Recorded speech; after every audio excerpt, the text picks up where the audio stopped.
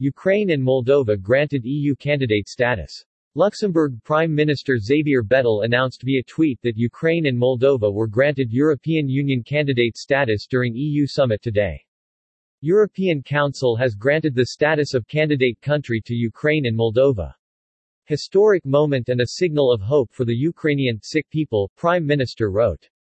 Last week, Ukraine's EU membership bid was overwhelmingly backed by the European Union Commission, and earlier today, the European Parliament strongly supported a proposal to grant European Union candidate status to Moldova and Ukraine.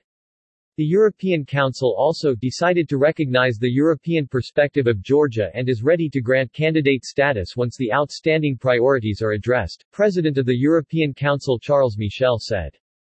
Belgian Prime Minister Alexander De Croo said ahead of the summit that granting Ukraine EU candidate status was an important, symbolic message to support Kiev amid the heinous war of aggression waged by Russia against Ukraine.